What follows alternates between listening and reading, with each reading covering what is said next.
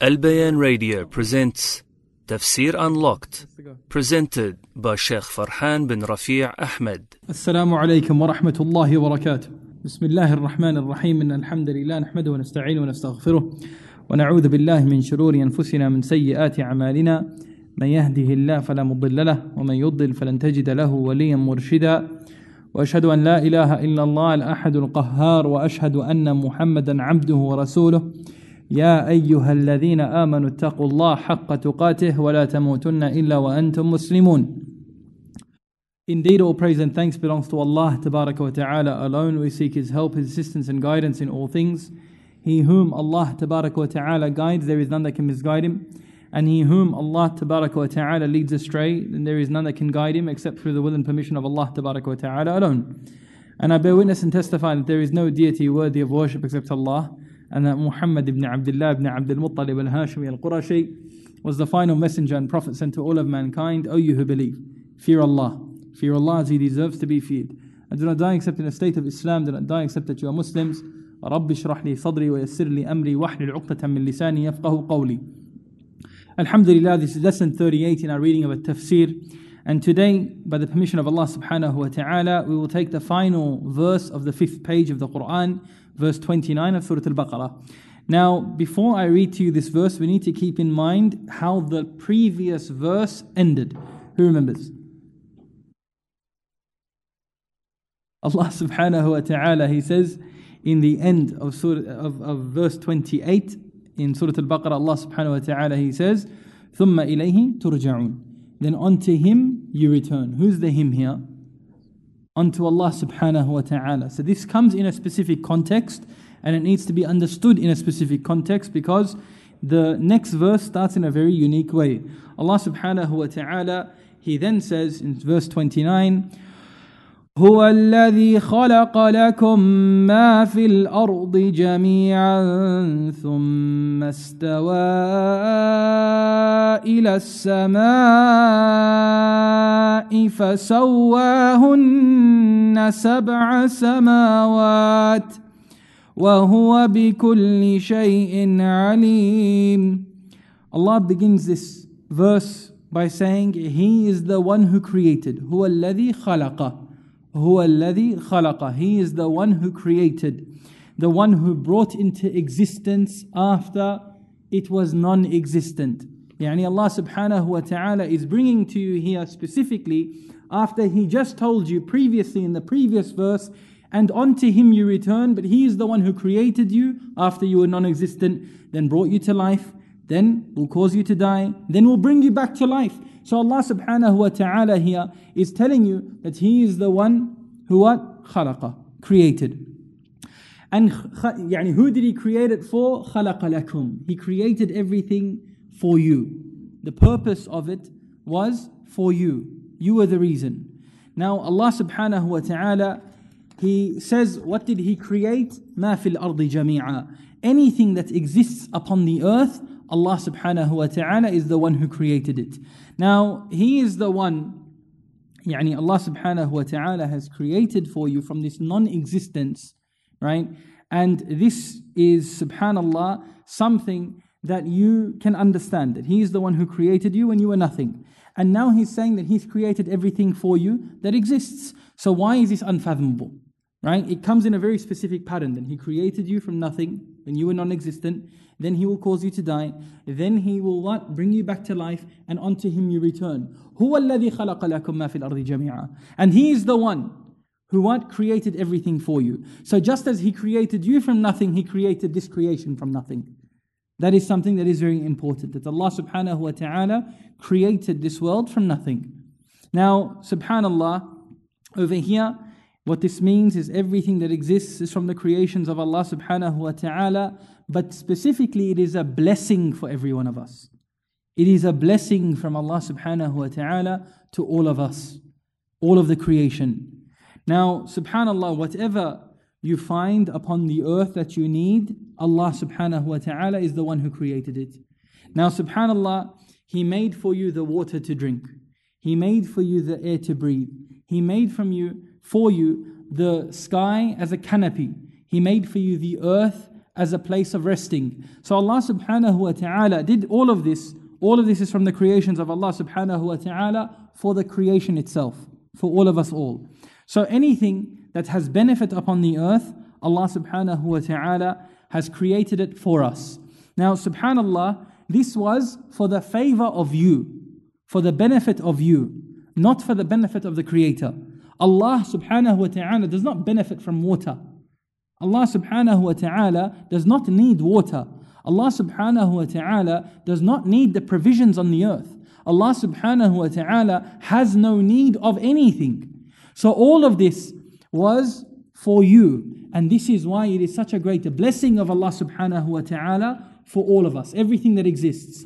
Now, subhanallah, like if we contemplate, right, a bit deeper, that we see that everything that is there is a blessing by Allah subhanahu wa ta'ala. Even things that you may deem as being harmful, right? So for instance, like hypothetically speaking, when I see snakes, I freak out, right? Come on, snakes. You know what I mean? It's too much haraka, not enough bones. Like you don't know what's going on, right? It's moving too quick. For me, this freaks me out. Why? Is because every time I see a snake, personally, I think of the grave. I think of the grave. And I think of that snake being with me in the grave. So over here, what am I being reminded from? From something that seemingly has no benefit to me. But how has it benefited me? I see the creation of Allah subhanahu wa ta'ala, and I see the possible punishment of Allah subhanahu wa ta'ala upon those who He deems to punish. So over here, something as like a snake, which has no immediate benefit. It's not like water, which we benefit directly from, like air, which we directly breathe. But over here, something that you deem as being no benefit in it, you can benefit something from it. Right? So subhanallah, some of the scholars have stated that things like venomous creatures, its benefit is that one can be reminded of the punishments of Allah subhanahu wa ta'ala. If that Allah subhanahu wa ta'ala created this over here, imagine what He can create over there and what He has created over there as a punishment of those who deserve it. Subhanallah, there is a benefit in everything. Now, subhanallah, for instance, when someone sees alcohol, right? He can see that this is something that is beautified. This is something that people have made to be pleasurable. This is what is described as being the epitome of happiness for some people. They look forward to when they go on a Friday night and to just lose every cent and their dollars and what have you, right? They beautify it, right? If you look at any of the commercials, it's something that's seen as premium, right? Not like the normal ones that you see, like VVs and like the dodgies, you know what I mean, in the area, the junkies that are just like, not those guys, right? But if you see how and all of these things are being promoted, it's seen as status. It's seen as something that you want to aim to achieve. Yes? No? Maybe? Right? Said yes too quickly. No. So over here, these things, subhanallah, like, akramakumullah, all these types of alcohols, they're seen as pleasurable. So you see and you're reminded of that Allah subhanahu wa ta'ala has created certain pleasures in this dunya that if you have it, you will be punished in the akhirah. And that is why the Sahaba, they said, right, some of the Salaf, they even said that this is for them in the dunya and for us in the akhirah. But what were they reminded from? By seeing it, right? So over here, this is supposed to show you that these are things that are beautified, but they are haram. And we know in the hadith of the Prophet sallallahu alaihi wasallam, as found in Sahih Muslim, the hadith of Anas ibn Malik radiallahu anhu, the Prophet sallallahu alaihi wasallam said that Jahannam is surrounded by pleasures, by that which is seen as pleasurable. So over here, there are certain pleasures that will lead you in Jahannam. And so when you see something like alcohol, which has seemingly no benefit to you as a human being, as a Muslim, but there is a benefit. You can be reminded of something that is very important to your akhirah. You can use it as a means of increasing in iman. That over here Allah subhanahu wa ta'ala has forbidden things, and this will lead me into Jahannam. Even if they glorify it, even if they try to bring it up and raise its status, then these are things that are haram and will lead to what? Jahannam. And so is every other intoxicant, right? If you look at any other drug, akramakumullah, may Allah subhanahu wa ta'ala safeguard our families, but it's anything that is like this, right? Yani people, they will steal money to get, you don't want to say it in a masjid, yani the masjid has some hurma, but yani a small bag of something, right? Thousands of dollars, just to completely lose it, right? To feel something. So they've glorified it. They've raised its status. But over here, you know that this will lead you into Jahannam. This is the ways that you lose your mind. This is a way that you lose your akhirah. So it's no benefit in your deen nor your dunya. Right? No benefit whatsoever in this world and the next. We ask Allah subhanahu wa ta'ala for His protection, Ya Rabb. So everything that has been created on the earth has a benefit. It has a benefit. Now subhanallah, others have stated that it means that everything has been created for you in this dunya so that you can have taqwa of Allah subhanahu wa ta'ala through it, and so that you don't use that to oppose Allah subhanahu wa ta'ala and disobey Him. So everything is a means for you to come closer to Allah subhanahu wa ta'ala, to have taqwa of Allah subhanahu wa ta'ala, which is God consciousness, which is to make sure that you are pleasing Allah subhanahu wa ta'ala. Everything has been put here for you so that you can have taqwa of Allah subhanahu wa ta'ala. So don't use that which Allah has given you to oppose Allah subhanahu wa ta'ala. Now, Imam Al-Qurtubi rahimahullah, he says that our scholars, his scholars, subhanallah, they stated that having fear of poverty is having bad suspicion of Allah subhanahu wa ta'ala. Where's the connection? Where's the connection? Right? Having fear of poverty is from what? Bad suspicion, su'ul dhan. Right? Having bad suspicion of Allah subhanahu wa ta'ala. And that is because Allah subhanahu wa ta'ala created everything that is here for them, for the children of Adam, for all of the creation. So how can you think that Allah subhanahu wa ta'ala will abandon you when He has created the heavens and the earth, everything that is here for you, and you don't even deserve it? You don't deserve it. Do you have an innate right, to deserve water or to deserve air? If that was not there, can't really complain anything because you didn't do anything to earn it, right? You just were literally born into this creation. So over here, you didn't deserve it. However, Allah subhanahu wa ta'ala gave you everything. Now, how can you be fearful of poverty when Allah gave you all of that which you didn't even ask for? Has anyone sat here without being sick and said, Ya Allah, I want my heartbeat to go at what's the normal heart rate? Does anyone know? Come on, any medical students? How much? 120? Well, whatever it is, khalas, that, right? Whatever he said, that's what my man, right? Whatever my man says. So over here, no one has said, Ya Allah, make my heart rate be at that level. No one has said this without being sick, right? Has anyone, when they were young, did they try to run on the spot and make their heartbeat higher so that their parents won't take them to school? No, just me? Okay, khalas, let's put that on the side. You know what I mean? But they'd always check your heart rate to see if you're sick. So if you ran before they come, your heart rate gets up, and then you get a little bit hot too, so then they won't take you to school. Anyways, now, astaghfirullah. Now, subhanallah, when we truly understand this, then we understand the karam, the generosity of Allah subhanahu wa ta'ala. That Allah subhanahu wa ta'ala, He provides for all, and most of the time that which He provides for us, we don't even ask Him, subhanallah. Then Allah subhanahu wa ta'ala, He says, ثُمَّ اسْتَوَى. ثُمَّ اسْتَوَى.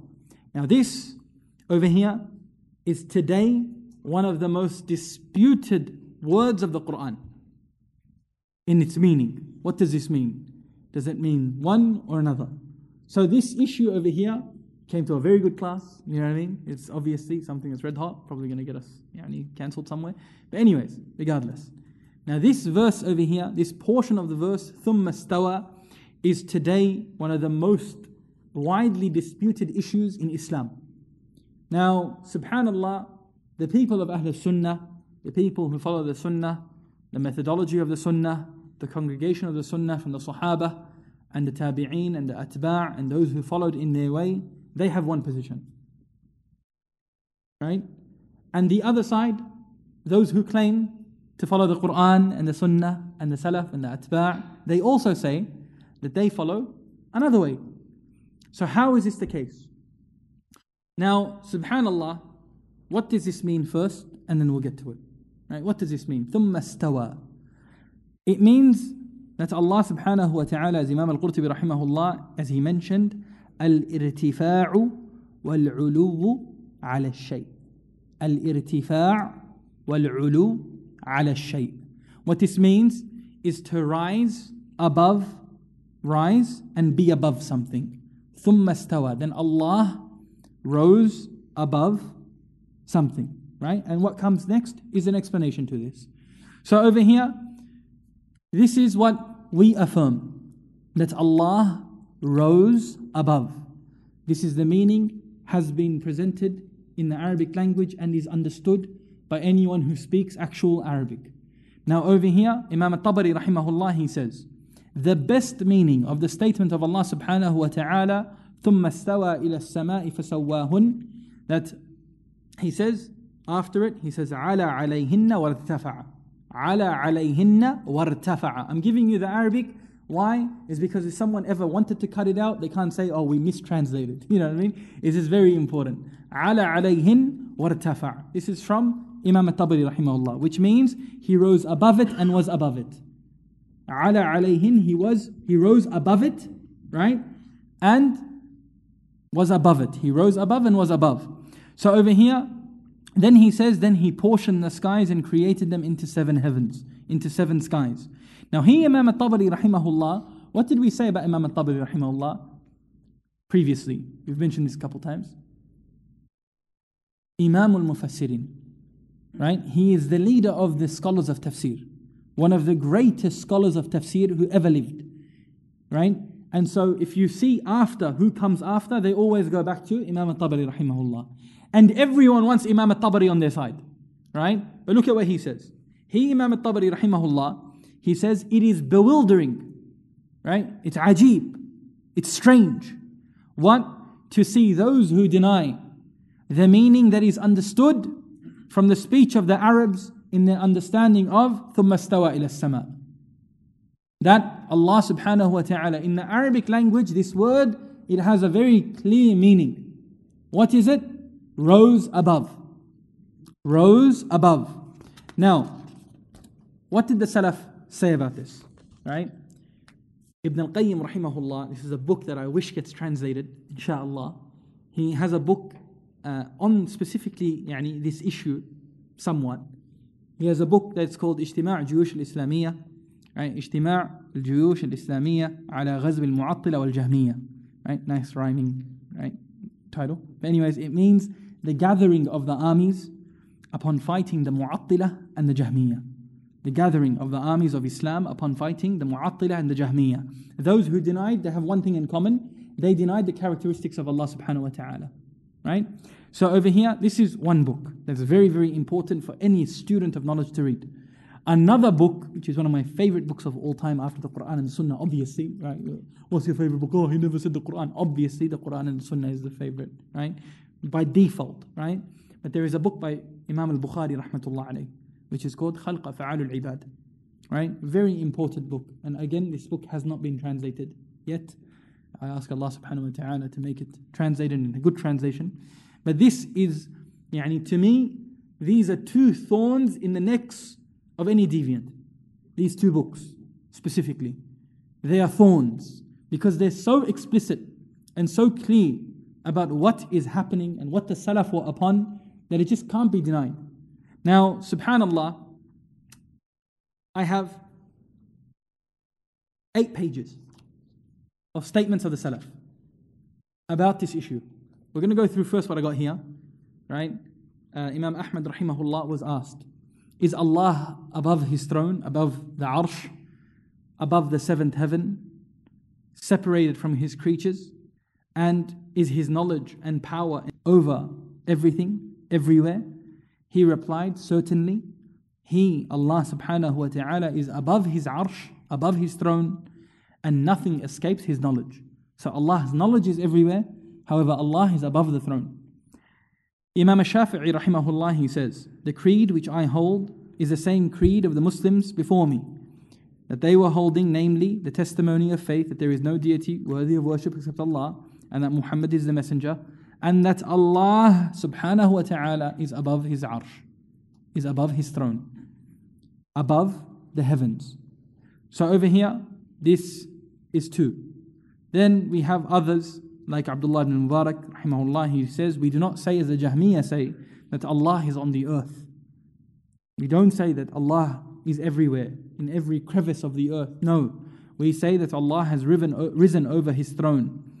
And this is found in Imam al-Bukhari's Khalq Af'al al-Ibad. Imam al-Awza'i rahimahullah, who died in the year 157, he says, we and the Tabi'een, all of us, which is the generation that followed the Sahaba, who did they take their knowledge from?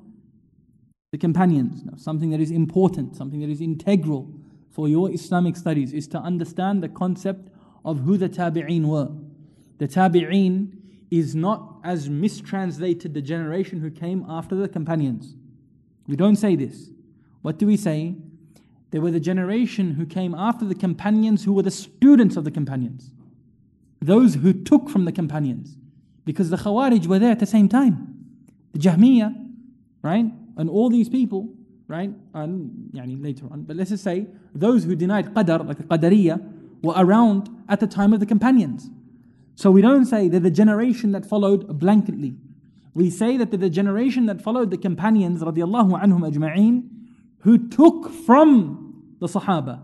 They were the students of the Sahaba. So Ibn Sirin rahimahullah was a student of who? Abu Hurairah radiallahu anhu. Not just any random who was there at that generation.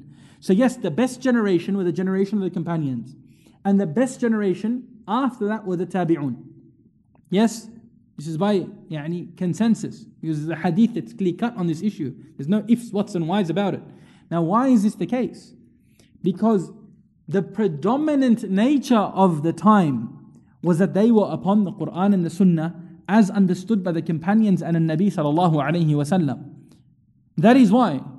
And so what changed from them to the next generation is that slowly more deviation started. So then naturally this would be now not the same as the second generation, it would be the third best, which is the students of the Tabi'un.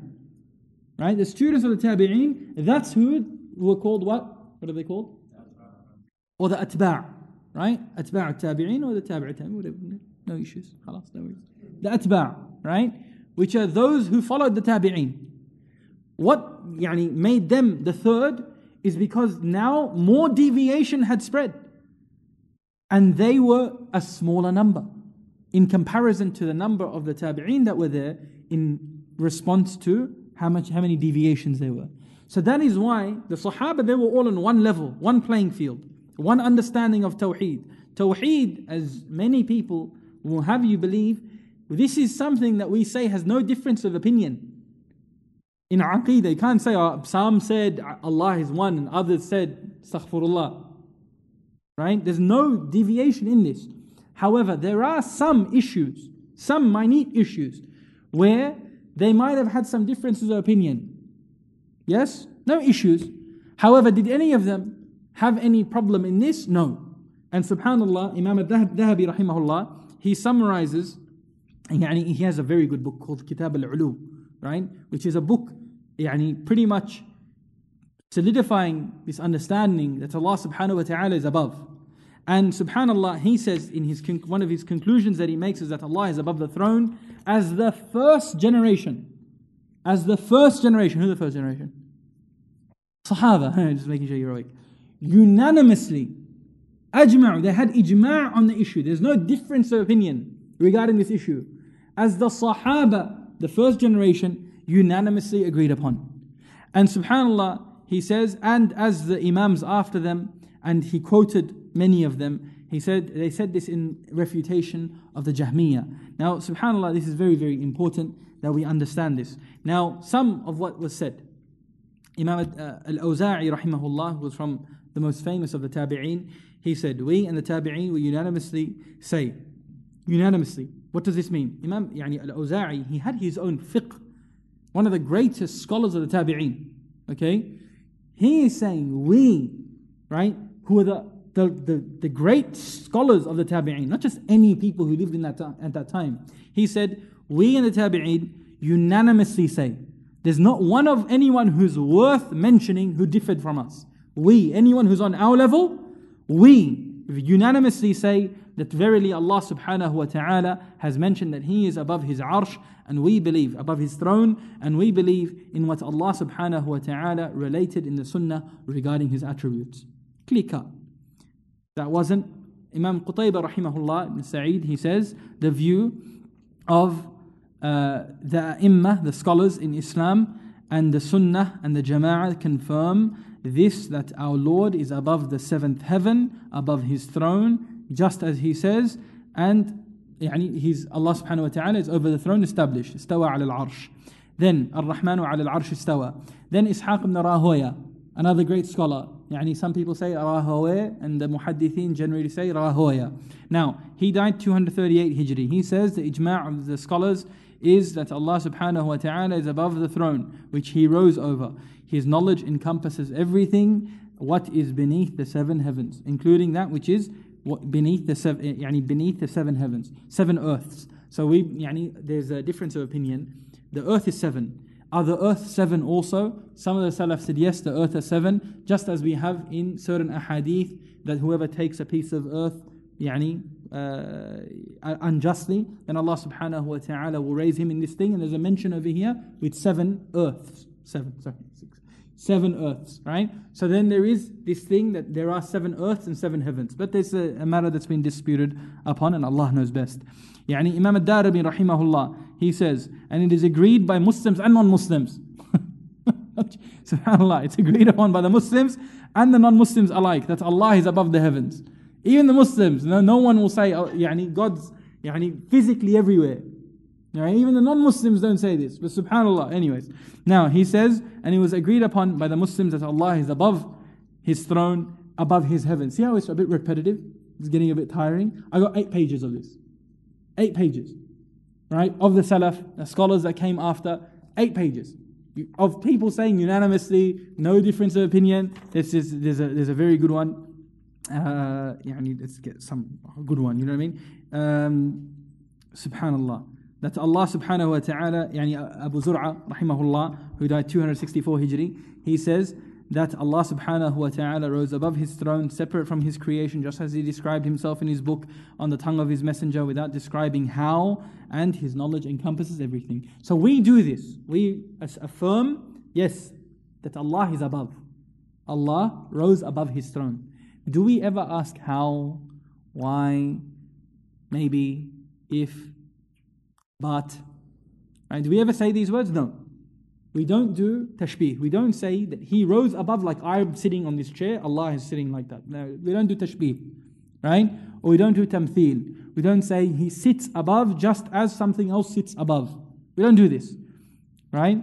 And we don't do any of this. What do? We affirm without asking any questions. We affirm the meaning to Allah subhanahu wa ta'ala. This is what He says. He could have said any other word. However, Allah, you're going to put words in His mouth, subhanallah. That's metaphorically what we're saying, right? Are you going to put words and speak on behalf of Allah better than Allah could have expressed Himself? Is that what you're accusing Allah subhanahu wa ta'ala? That you know what Allah meant more than Allah? That He didn't really mean this. He meant something else. That's the first thing. Then they use logic. Right? Whenever characteristics of Allah subhanahu wa ta'ala come, they say how, right? So for instance, we know, what does Allah subhanahu wa ta'ala do in the last third of the night? He descends, right? So then they say, it's in Fiji, right? It's the earliest time. We're going to go from the date line, right? In Fiji, one of the earliest times. I was born there, but whatever. Anyways, now, MashaAllah, assalamu alaikum. Now, in Fiji, when does the sunrise, the last third of the night happen? It's going to be about how many hours before Australia, and then Indonesia, and then Malaysia, and then Perth, right? It's even another country at this point. Anyways, then America, which is days sometimes, right? The times, days sometimes. So then they say, does Allah just every moment, is He just coming up and down? This is the mental thing, right? Who asked you to think? Wallah, who asked you? Who asked you to? Where did you get that from? Why did you do that? Right? He says He descends in the last third. He says He descends in the last third of the night. We affirm it just as we affirm that Allah subhanahu wa ta'ala hears everyone at the same time. He sees everyone at the same time. If He's focusing on you, looking at you, does that mean He's not focusing on someone else? Impossible. We say that His knowledge is everything, is everywhere. His knowledge is everywhere. It encompasses everything. So over here, just as He can hear everyone at the same time, I'm talking, and the boys at the back are talking, thank you, they're talking, I'm talking, Allah hears everyone at the same time. Is Allah subhanahu wa ta'ala limited in this way? No. Now Allah subhanahu wa ta'ala, we know that the angels, they rotate. And Allah subhanahu wa ta'ala asks the angels after they've risen, right? How did you find my slave? He asks, what state did you leave them on? What state did you come up to me? What were they doing? If that had to happen on 6 billion people, at 6 different sunsets and sunrises, you're going to deny every hadith like this? Every hadith that goes against your mind, you're going to deny it now? لَيْسَ كَمِثْلِهِ شَيْءٍ. He's not limited by any of this. Nothing is like Allah subhanahu wa ta'ala. He can do as He wills. Just as He hears everyone, provides for everyone, just as He maintains everyone, He can maintain everything else. No issue. No one asked you to think. Just believe. This is the texts that we have, that are authentic, that our Salaf had no problem understanding. No issue. We affirm it as it came. Its meaning is known. End of story. We don't say it's like this, like that, how, maybe. No. All of this is forbidden. It's haram. It is haram to ask how. Because it wasn't given. It was not given. The how hasn't been given to us. So how do you know something? How do you know something? Is if you see it, someone tells you about it, or someone tells you see something like it. Right? So for instance, you see lobster.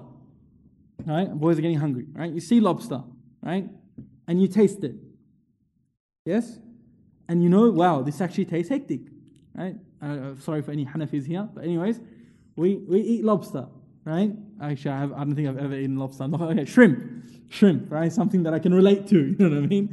Anyways, shrimp. You eat it, right? And you say it tastes hectic. It's awesome. Cupcakes, khalas. Shrimp, right? So you taste it. So now you've seen it, you've touched it, you've tasted it, and you know.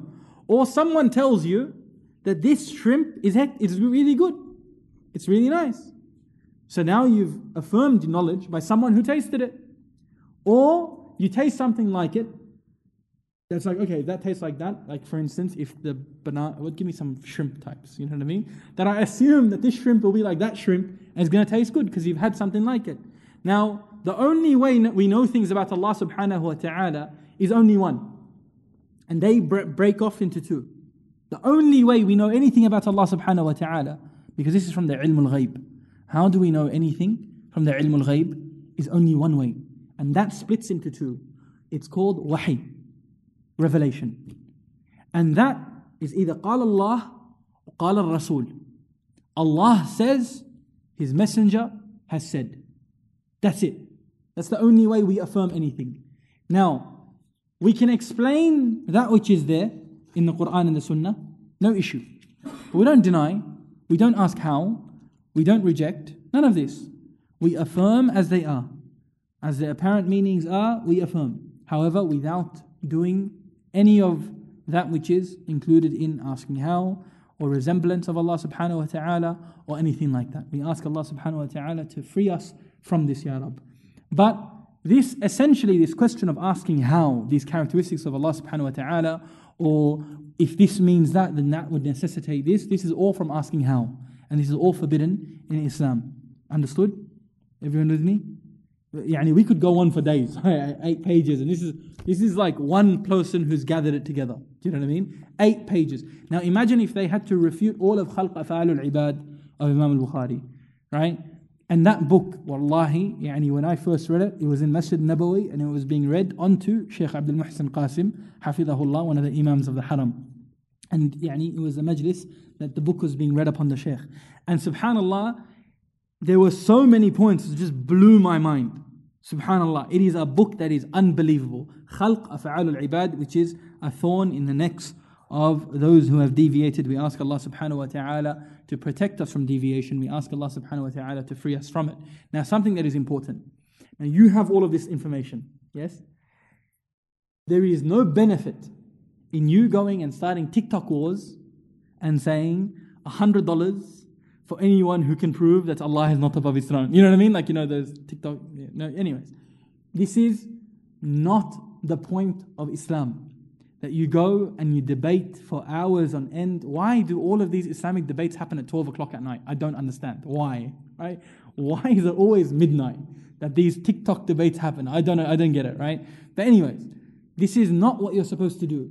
The person who believes something else, let him believe it. You believe in you, because you trying to explain it to him, half of the time is going to make it worse.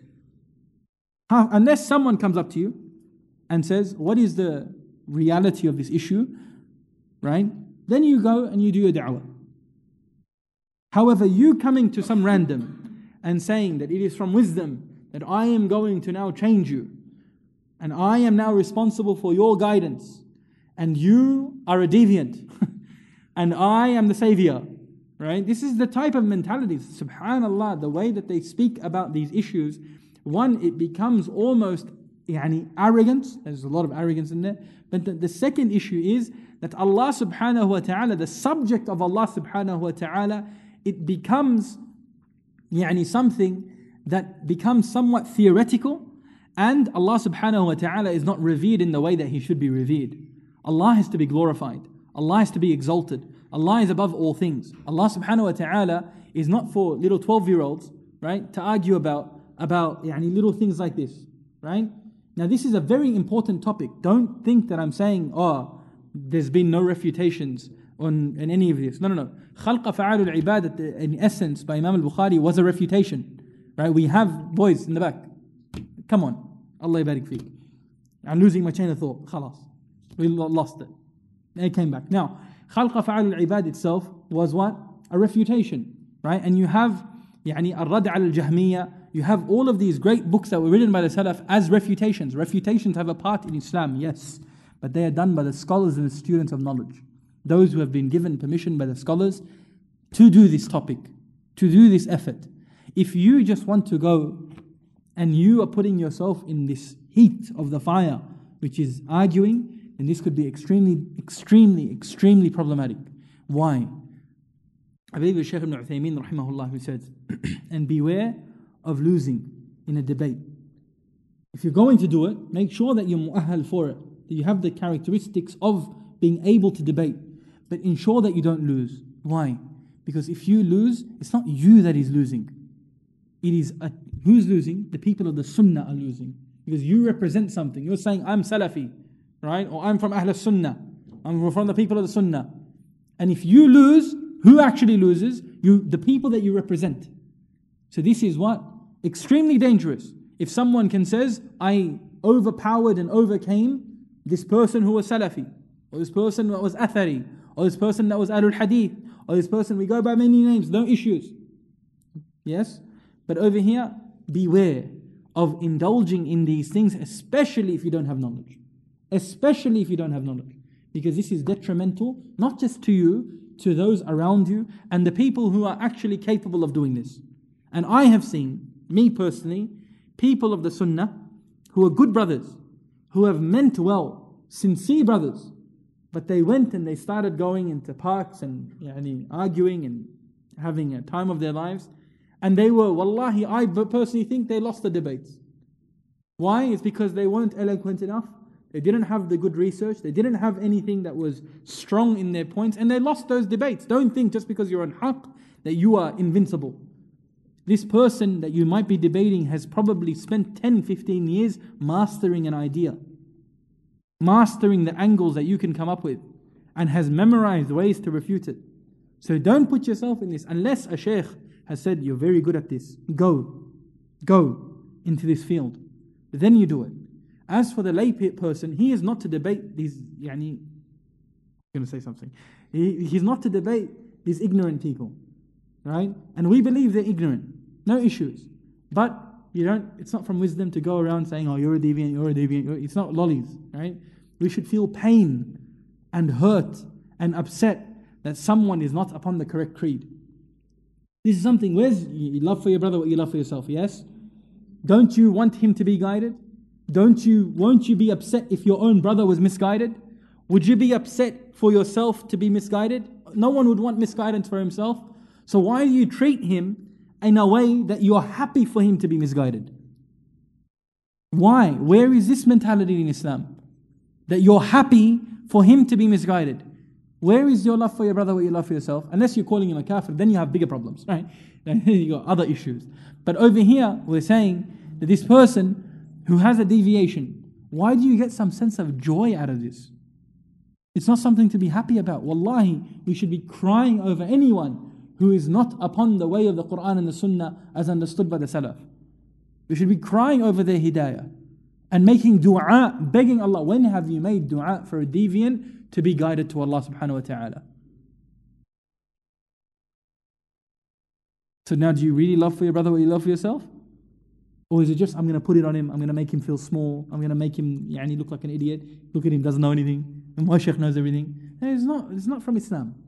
Love for your brother what you love for yourself. Now, so over here, we understand that Allah subhanahu wa ta'ala istawa, thumma istawa ila sama. He rose above the sky, or towards the sky. Now, over here, we have that Allah subhanahu wa ta'ala, He says, وَهُوَ بِكُلِّ شَيْءٍ عَلِيمٍ, and Allah subhanahu wa ta'ala is aware of all things. Imam Al-Qurtubi rahimahullah, he says, Allah is of all things that He created aware. Allah is of all things that He created aware. بِكُلِّ شَيْءٍ. Everything that is a shay, right, that is in this dunya, Allah created it. And Allah knows of all things, whether it's created or uncreated. Allah knows it. Yes? So over here, بِكُلِّ شَيْءٍ عَلِيمٍ. Allah subhanahu wa ta'ala is of all things aware. And over here, we have to understand that Allah subhanahu wa ta'ala created all things, so this would necessitate, and it would mean that it is impossible that Allah doesn't know it. If you create something, you know what it is. You know it. But what about the greatest creator? Allah subhanahu wa ta'ala, the one who created from non-existence. Then He knows by default everything, even if that thing doesn't know it about itself. Now, like, take an example, right? You are sitting here. You have about 8 organs in your body. I don't know how many there are, but like you got organs in your body that are just working right now, right? If I asked you, what are the levels of your, give me an organ, right? Like in your gallbladder, right? What level of, a certain chemical is there without you, the exact amount, right? What is it that's going in your body right now, in your liver? What's happening right now? Without doing a test, you would not have a single clue what is happening in your body, right? Allah subhanahu wa ta'ala knows everything that you don't even know. Allah subhanahu wa ta'ala knows the things that are hiding within your bodies, that you don't know what acid is going there, exactly what level, and what's going on in your intestines. You don't know any of this. Allah knows all of it. Allah knows every neuron, everything that's in your brain. Allah knows it all. Allah subhanahu wa ta'ala knows things that you have no clue about. So over here, Allah is aware of all things, and His knowledge is the perfect knowledge. Allah's knowledge is the perfect knowledge. There is nothing that is hidden from Allah subhanahu wa ta'ala. Then, subhanallah, with this, we conclude this verse. Barakallahu feekum. Next week is back to going to 2-3 verses at a time, inshaAllah. But this verse, it needed a bit more explanation. Barakallahu feekum. So inshallah, next week we continue trying to hopefully take half a page bi'idhnillahi tabarak wa ta'ala. Barakallahu feekum wa sallallahu ala nabina Muhammad wa ala alihi wa sahbihi wa sallam wa jazakumullahu khaira. Wassalamu alaikum wa rahmatullahi wa barakatuh. This program was presented by Al-Bayan Radio